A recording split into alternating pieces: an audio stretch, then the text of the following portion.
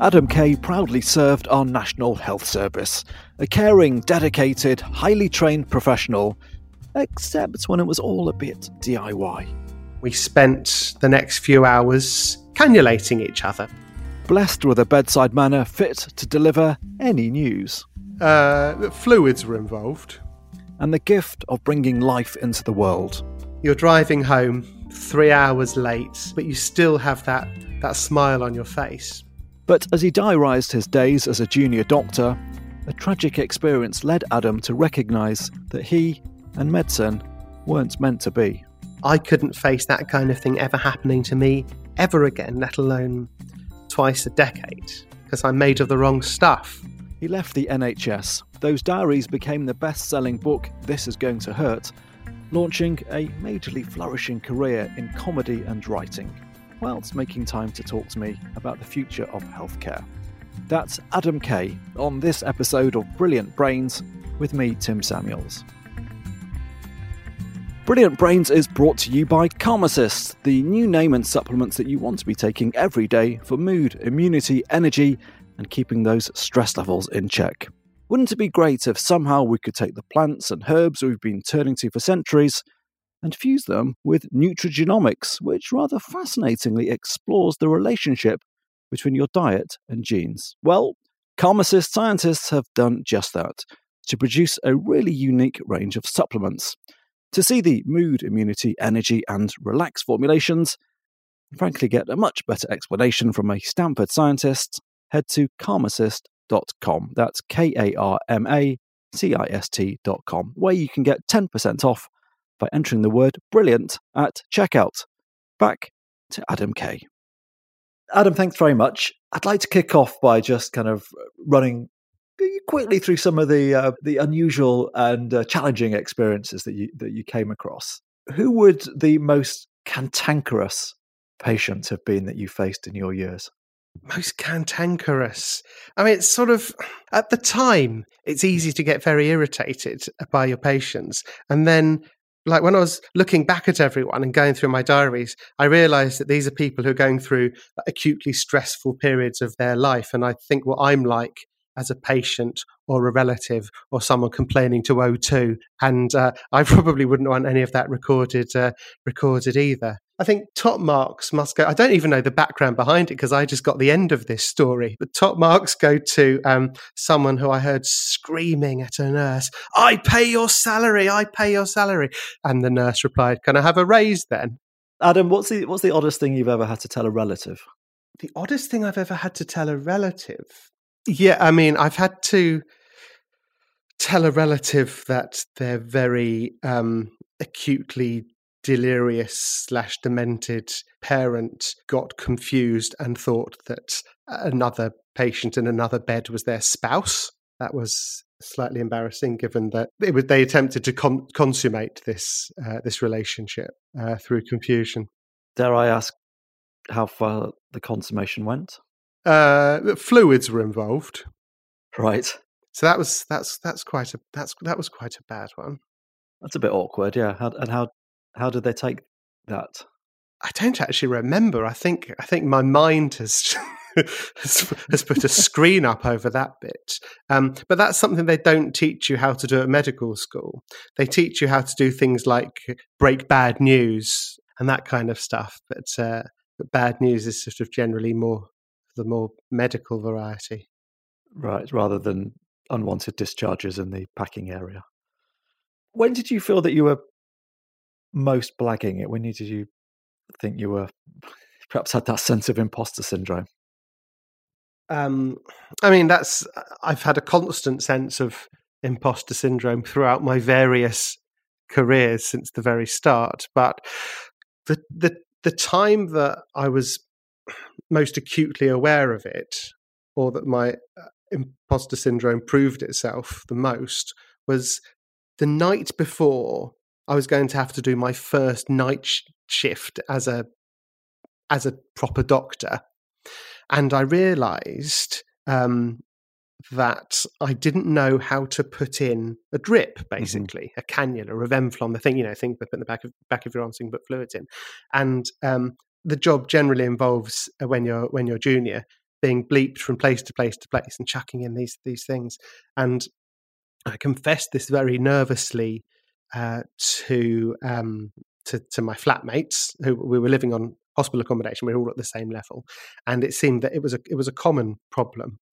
And so one of our number went to a ward and stole a box of these cannulas, and we spent the next few hours cannulating each other, putting drips in, until we were bordering on competent, which was good and bad. Good, we could now do this part of our jobs before we had to do it in earnest. Bad, because we were turning up with track marks up our arms.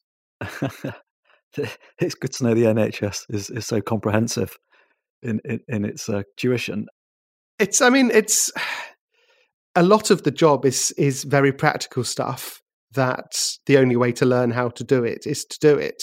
And like the same way that your car mechanic had to change a clutch for the first time, so did your doctor. If changing a clutch is even a thing, I've gone down an analogy route I'm not comfortable with. But yeah, so. And I think now, compared to, I trained quite a long time ago, but now there's much more practical baked into the course. But yeah. Was there a patient who perhaps left a particularly lasting impression on you? There are very many patients who left an impression on me, and for all sorts of different reasons, often sad reasons. There have been patients who I've lost and who I will never forget. Indeed, ones that I had something close to PTSD, I guess, from one of these incidents where I would, wake up, back in an operating theatre. I've had things that I profoundly regret doing. Like there was a lady who was dying who asked me if she was dying.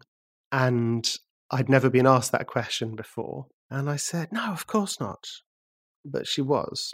And that ate me up, that, she'd asked this impossibly difficult question and I'd failed her. And I went back to see her at the end of a shift where I'd been thinking about it nonstop. And it was too late. And, that's something that stayed with me a lot. So, even though the stuff I mostly wrote down were the silly things and the disgusting things and the weird things, a lot of the stuff that stayed with me is the much less fun stuff. I mean, it is an extraordinary job. I mean, just from from your stories, they kind of, from the absurd to the kind of incredibly raw. It's an extraordinary job to be drawn to. Did you have a sort of calling when you were younger? Did you think this is what you felt drawn towards, or were you just a bit of a science nerd at school? Yeah, well, it wasn't a calling. I was sent. My dad was a doctor.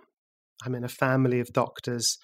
I went to a minor public school that was a sausage factory that churns out doctors and lawyers and architects and politicians. And it was, I think of it like the default setting for my life. Unless I came up with a better alternative, then that's what I would end up doing. And it's a decision you make when you're extremely young. It's a decision you make when you choose your A-levels or your Highers, when you're 16.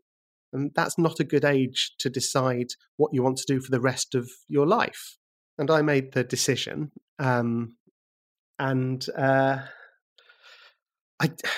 medicine, everything is informed consent, isn't it? If you have to have an operation and the doctor says, this is the reason you're going to have the operation, and there are risks with everything, and there's a risk of infection and risk of having the anesthetic and risk of blood clots, and they go through that. There certainly wasn't that when I went into medicine. I was just reminded, which is true, that it's the most amazing job in the world and it's this extraordinary privilege. But it's a job that does have things that make it very difficult, and they're not things that are necessarily talked about. The toll that it takes on humans. Certainly, when I started medical school in 1998, that was something that was never discussed. Something that was actively ignored. And then having found yourself or just kind of carried on this trajectory and, gone to med school and become a junior doctor. When you're sort of weighing up the specialities, what drew you to obs and gynae? Well, you end up with twice the number of patients that you start with on labour ward, which is a really good batting average for a medical specialty. Yes. I was drawn to the highs without realising that the height of the highs is always set off by the depth of the lows. Every medical specialty is essentially this sine waves of ups and downs, and the higher the highs, the lower the lows. And, when you're on labour ward and your actions, split-second actions, can literally save a baby's life, even save a mother's life, that is extraordinary adrenaline. It's a wonderful, I think privilege is the only word, to be involved in that part of a family's life. I spent a lot of time working in sub-fertility clinics, and prospective parents who thought they would never be able to conceive, being able to tell them that they can, and we've done this, and I can't tell you how extraordinary it is. And I was drawn in by that, not thinking about the other side. And people are starting to talk about it more now, but at the time that wasn't really a thing. I guess the first birth that you were responsible for must have been quite an experience. Yeah, I mean, it's sort of indescribable, and it maintains that. That's what keeps people working there. It's you're driving home 3 hours late, covered in blood. The dinner's in the dog. You're half asleep at the wheel, but you still have that smile on your face. Did it sort of, give you a bit more perspective on humanity? And I guess in that labour room, you're seeing everyone stripped down to their most animalistic. We're there as a kind of species reproducing. Yeah, you're seeing people in extremis, which is a very good way to learn more about what makes us human, and it's good and it's bad. And when you're sat on the tube or on a train or on the bus, you do look at people slightly differently. You're afforded this amazing insight into the most personal moments of their lives. Plus, some of them you have to go down to A&E and remove objects out of. So you never know what's going on behind someone's face as they're sat listening to the podcasts. And I mean, you talk about like the kind of highs of giving birth and that lasting once you're driving home and you're knackered and you're covered in blood. But conversely, there are those lows, and without kind of wanting to dwell on them, as you write, there was I guess a birth that didn't go so well, which ultimately led you to leaving medicine. Had that been building up for some time, or was there a sort of something about that particular moment? The moment was far and away the single worst thing that I was involved with, and I'll talk about that in a second. I didn't think there had been any build-up. When I first sent my diaries off to Francesca, who's my editor for my first book, she said, "You just feel it building up."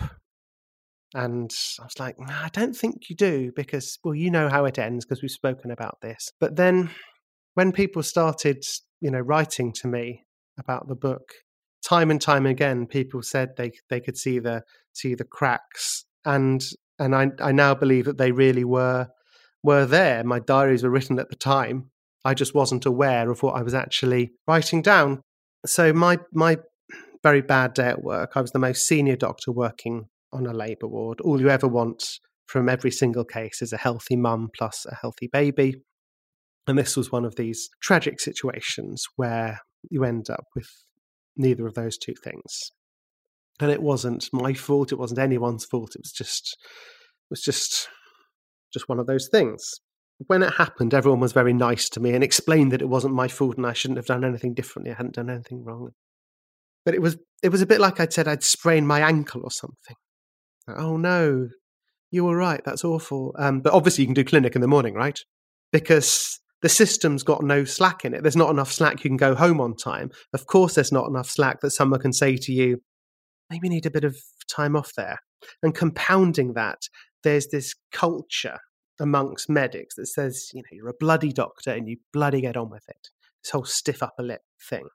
And I did go back to work, to do clinic the next day and the day after that and the week after that. And I was a useless doctor because being overcautious, intervening too much, is as bad as being undercautious. That doesn't make you a good doctor. And I was trying to avoid something happening again that I had no way of avoiding, because as people would tell me who were making me or wanting me to feel better, if you are the most senior doctor on a labour ward, you'll have some kind of big disaster every 5 or 6 years. But that wasn't a good thing for me to hear, because hearing that made me realise that I couldn't face that kind of thing ever happening to me ever again, let alone twice a decade, because I'm made of the wrong stuff, or I don't have thick enough armour, or no one had told me when I was applying to medical school or going to my medical school interview or choosing obstetrics and gynecology that this is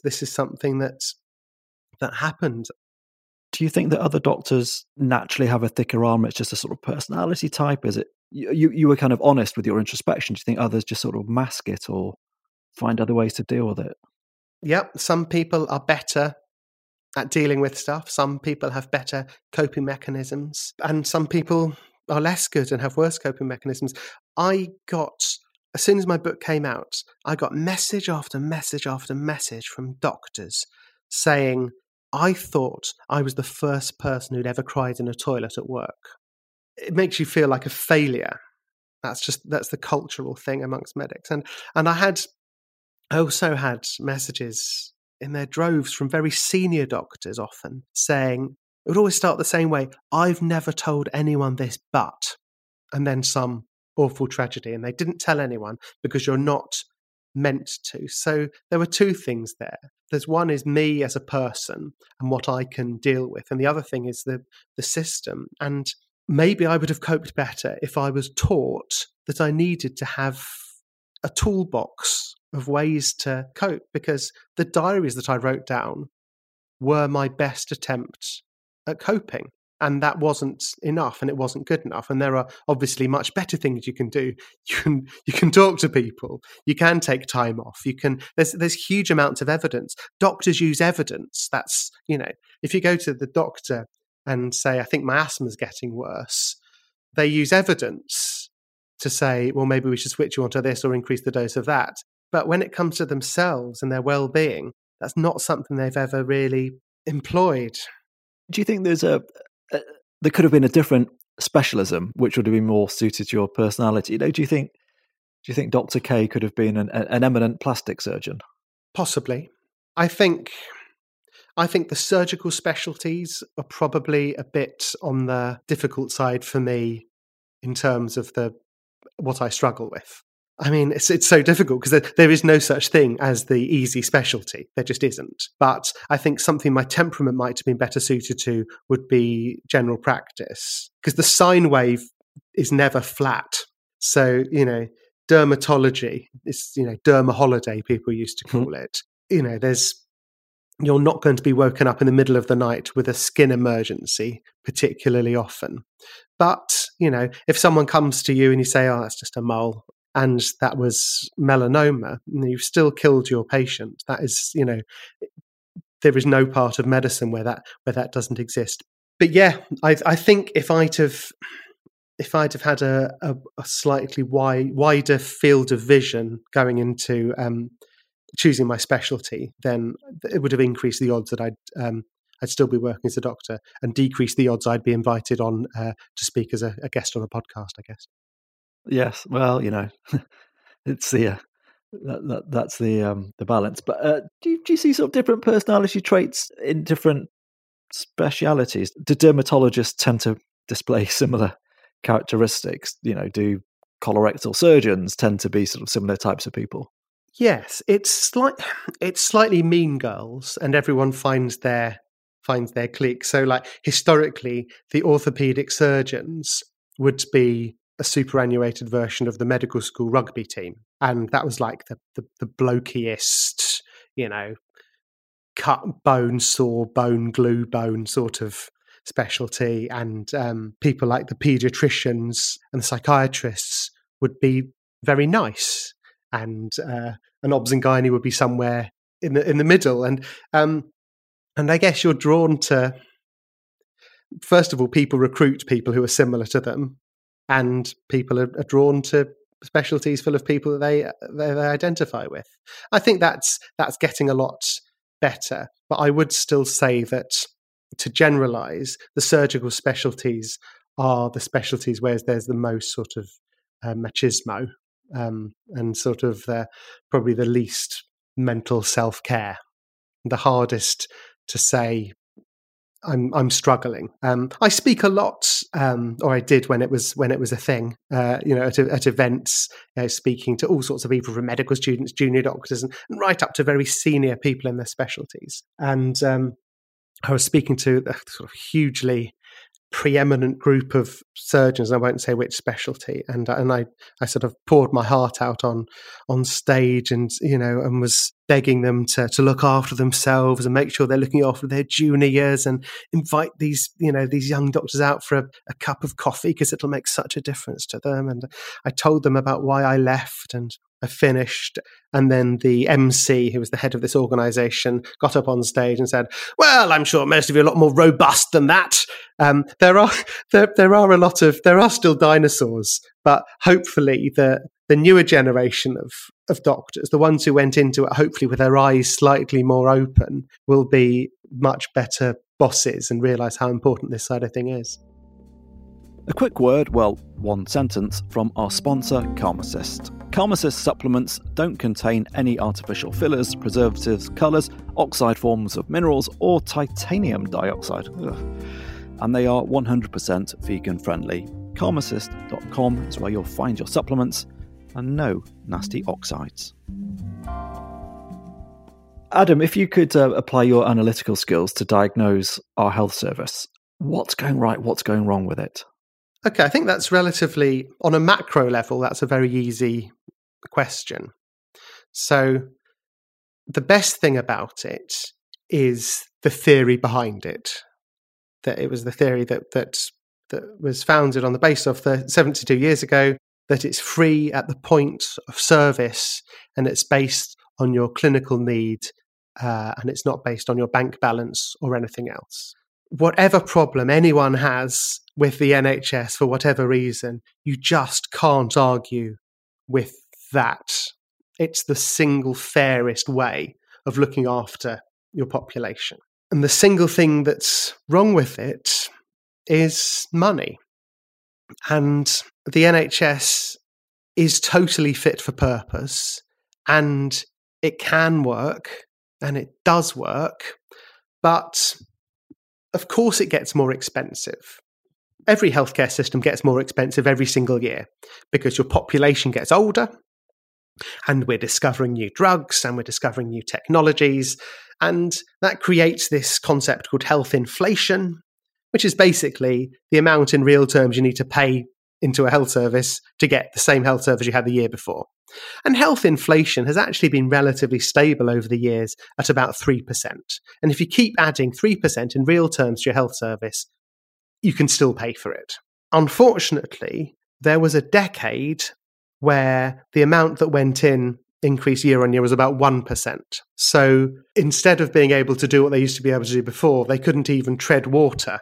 And now, very happily, the money that is going into the health service is, I don't know what the pandemic's done to the numbers. That's obviously skewed it a bit. But prior to that, it was 3 to 4%, which is great. But it doesn't make up for the decade where it's like starving someone for a fortnight and then giving them a normal meal and saying, "What are you complaining about?"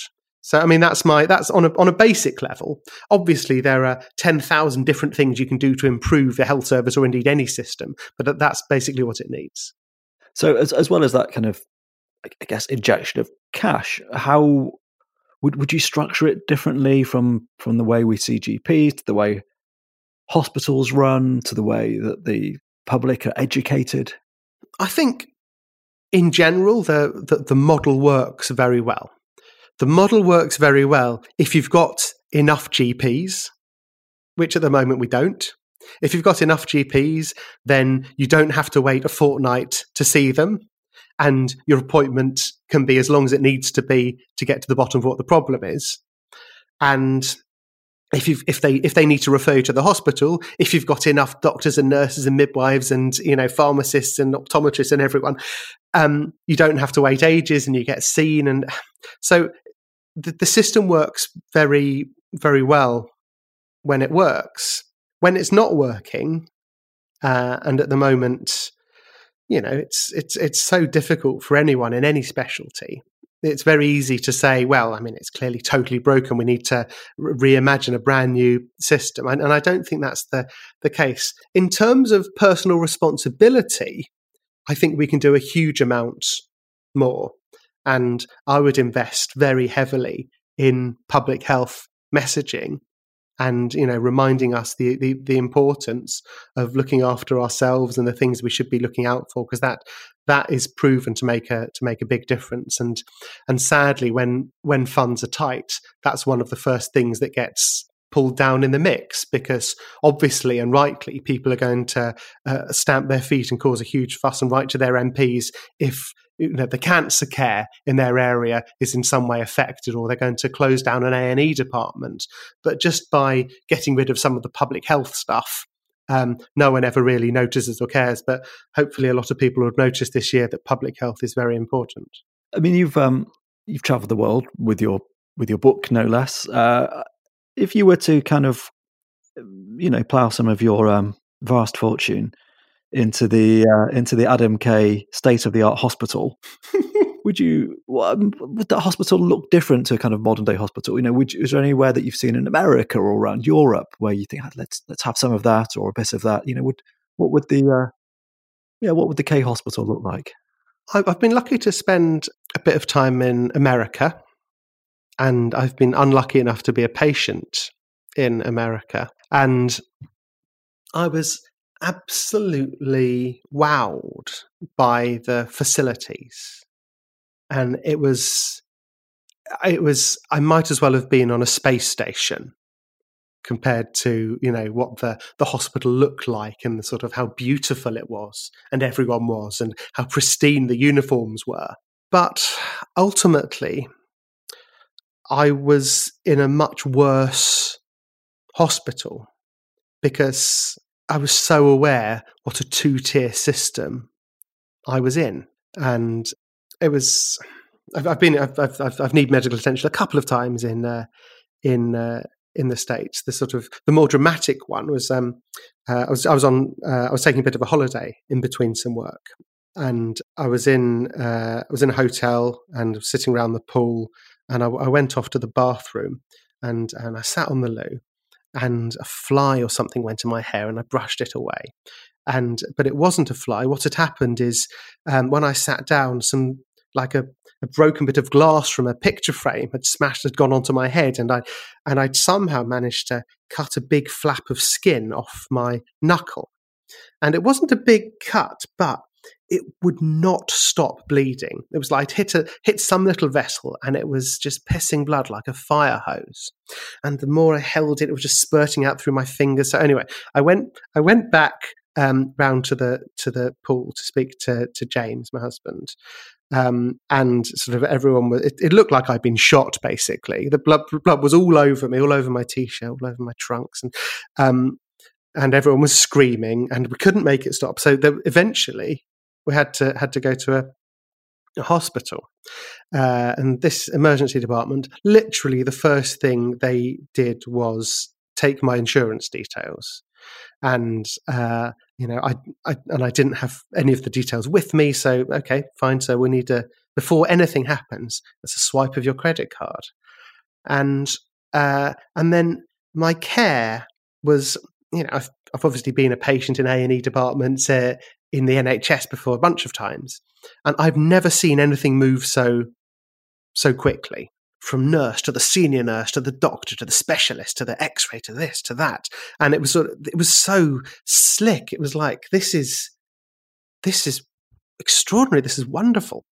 However, they were asking questions like, do you want an X-ray? So normally we would do an X-ray just to check there's no glass that's gone into a joint, which would be a bad thing. But it will be $1,500 or whatever it is. And I was finding myself as a patient going, ooh, I mean, if the insurance doesn't cover it, that's $1,500 is a lot. I mean, what are the chances?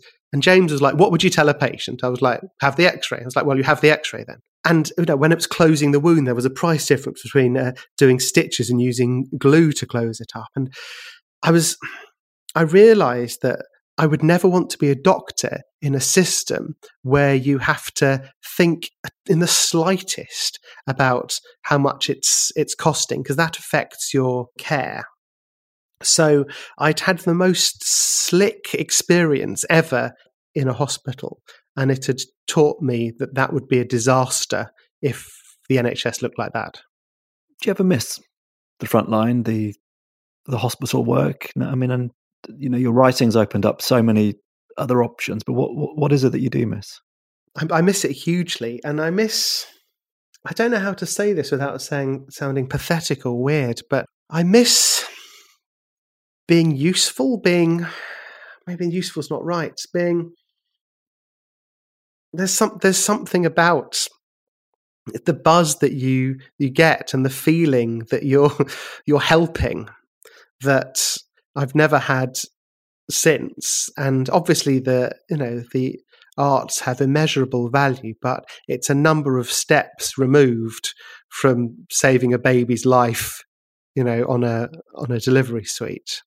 And I miss my colleagues, and I miss the patients, and there's a lot I don't miss, but there is a lot that I do miss, to the extent that obviously every writer has their best before date, and I will reach that point sooner or later. And when life's quieter, I'm sure I will go back in some capacity. It won't be on labour ward, it might not be on any ward, but whether it's in terms of teaching students or postgraduates or helping with policy, I don't know what it is, but I'm sure I've not set foot in a hospital as a member of staff for the last time. Adam, I'm just going to end with a couple of quickfire questions. Who is your brilliant brain? Who inspires you? Who do you look up to?